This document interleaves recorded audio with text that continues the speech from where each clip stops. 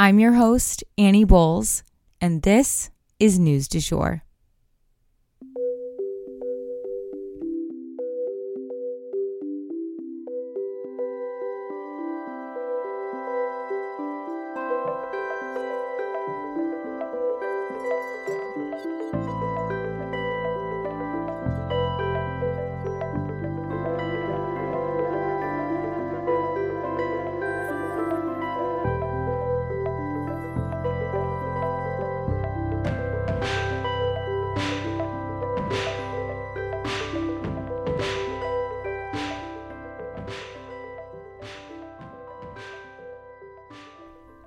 Hey you guys, and welcome back to the News du Jour, a calmer space to consume the news.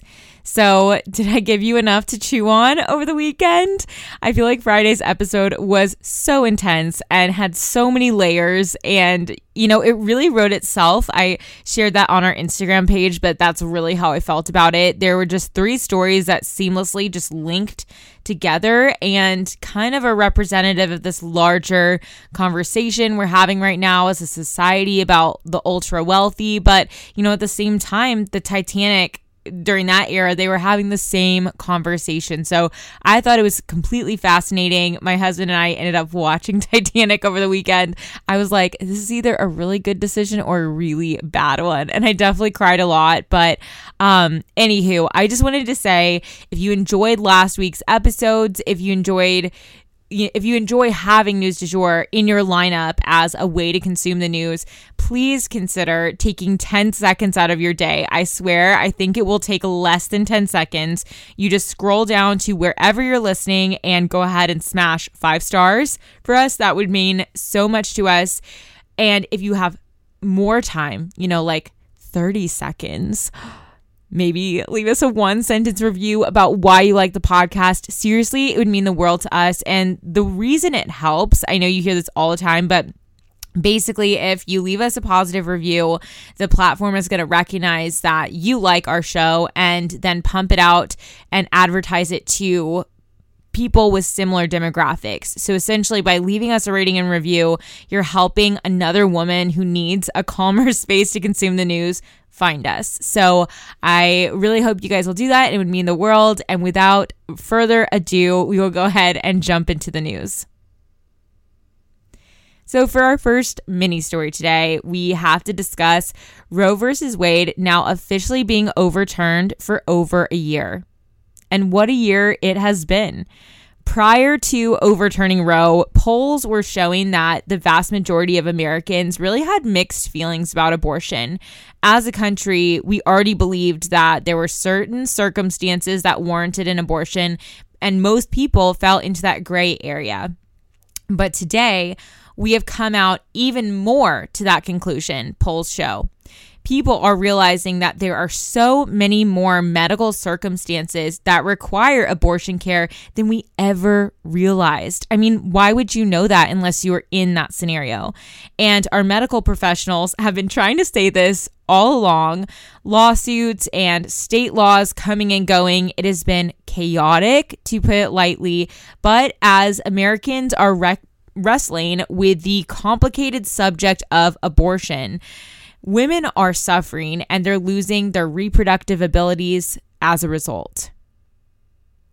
Okay, guys, so over the weekend, a literal rebellion rose and was squashed by the Kremlin in Russia.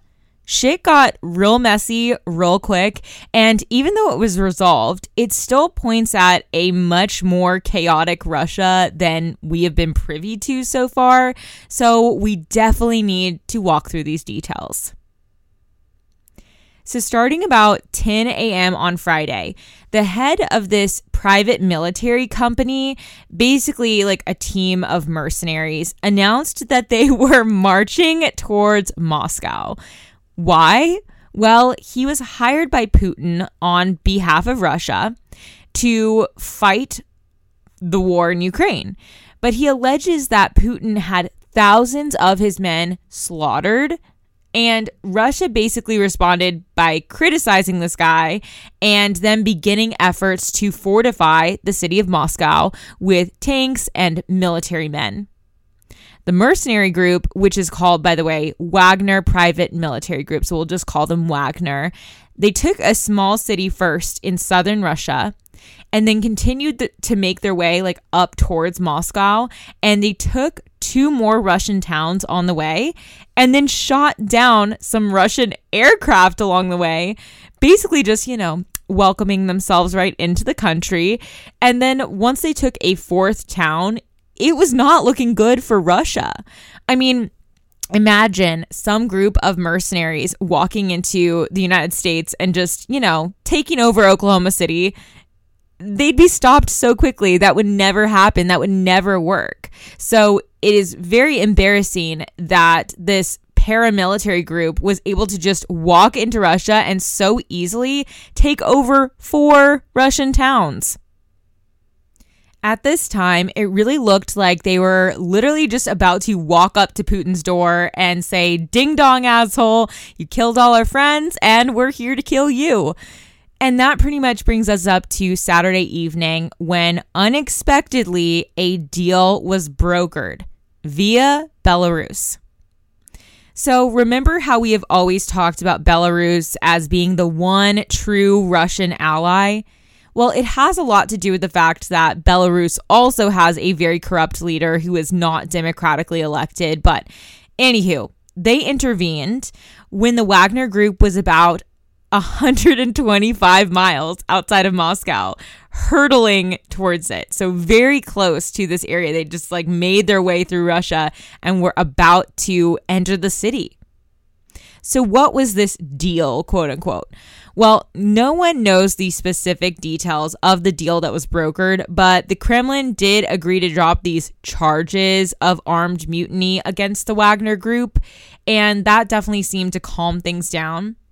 There are also rumors that certain Russian military and or political leaders may be forced to step down as a part of this deal that was brokered. But no matter the details, Belarus stepping in got things resolved, and this rebellion was called off in the nick of time. After that, the leader of the Wagner Group was seen leaving that first city that they had captured in an armored car. So they apparently decided that the deed was done and they were peacing out. And they pretty much successfully proved that they have power over the Russian government, which is pretty incredible and mind-blowing to think about. I think that even though in some ways Russia walked out of this unscathed, they really didn't, because their image is definitely shattered. The illusion of this really powerful military is just very, very weakened from this, because all of their troops are over in Ukraine, and this was a military group that they had hired. They don't even have that many troops to speak of. The whole reason Russia needed to hire this militia group in the first place was because they don't have enough troops. So why don't they have enough troops? It comes down to 2 factors. Number 1, their troops are dying or surrendering at incredibly high rates in Ukraine. So that's the first piece. But number 2, they don't have the support of their people. In fact, if their people supported this war, that would mean men would be signing up to fight. But instead, they are fleeing by the millions out of Russia because they don't believe in Putin's cause. In fact, it's likely that most outright oppose this war. So as it drags on, stalls out, trickles by, we have to wonder, where is it all headed? Who will Putin have left to fight for him if he's pissing off his militia groups that he's paying? Is it even possible for him to reach his end goal with the slim resources he has left? Or will someone take him out before he even has the chance?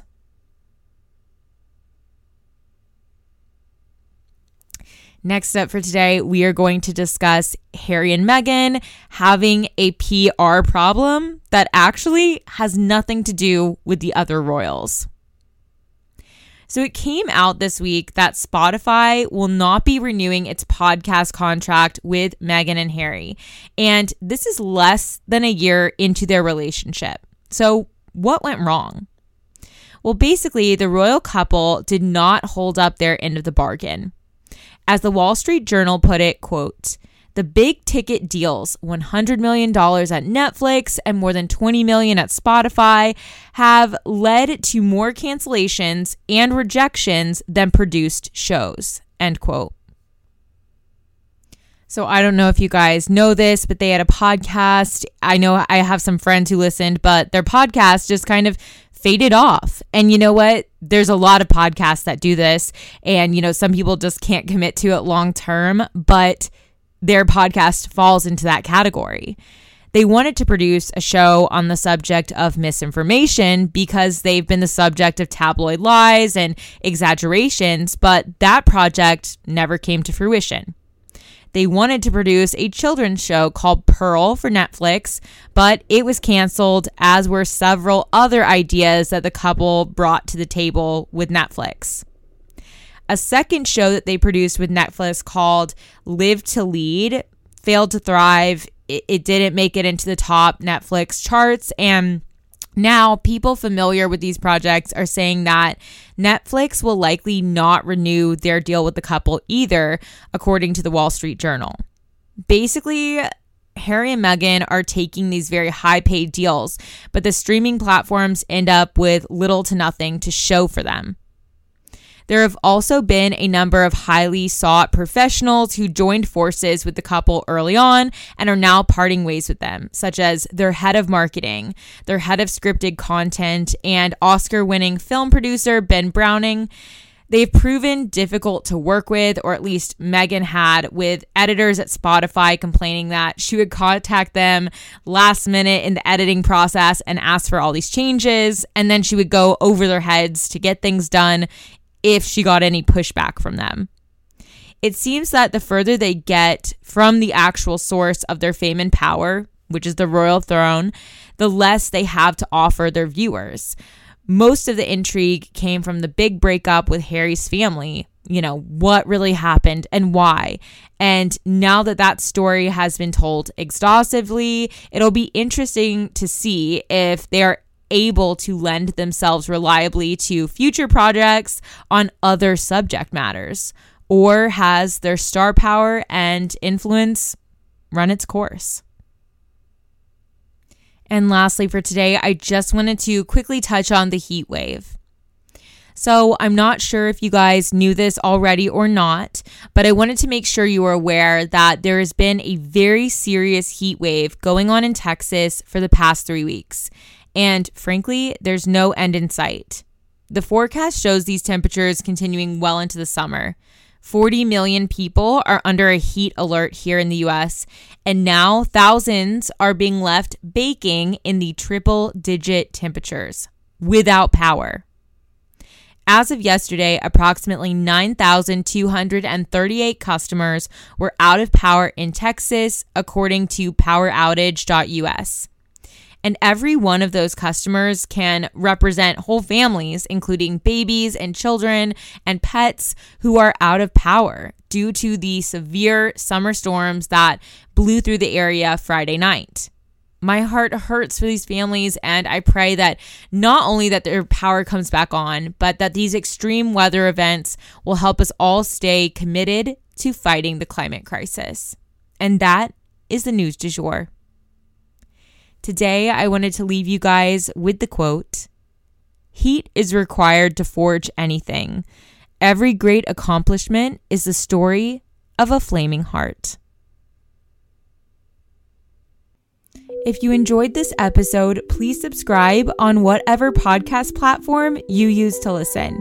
A rate and review or shout out on social media would mean the world to us and help us be able to keep creating the news du jour. But the best way to support all of our work is to become a patron at www.patreon.com/sugarfreemedia. You can also follow us on social media under sugarfreemedia.co on Instagram and just sugarfreemedia, all one word, on TikTok. We appreciate you listening and look forward to telling you about the news again next time on News du Jour. Broadcasting from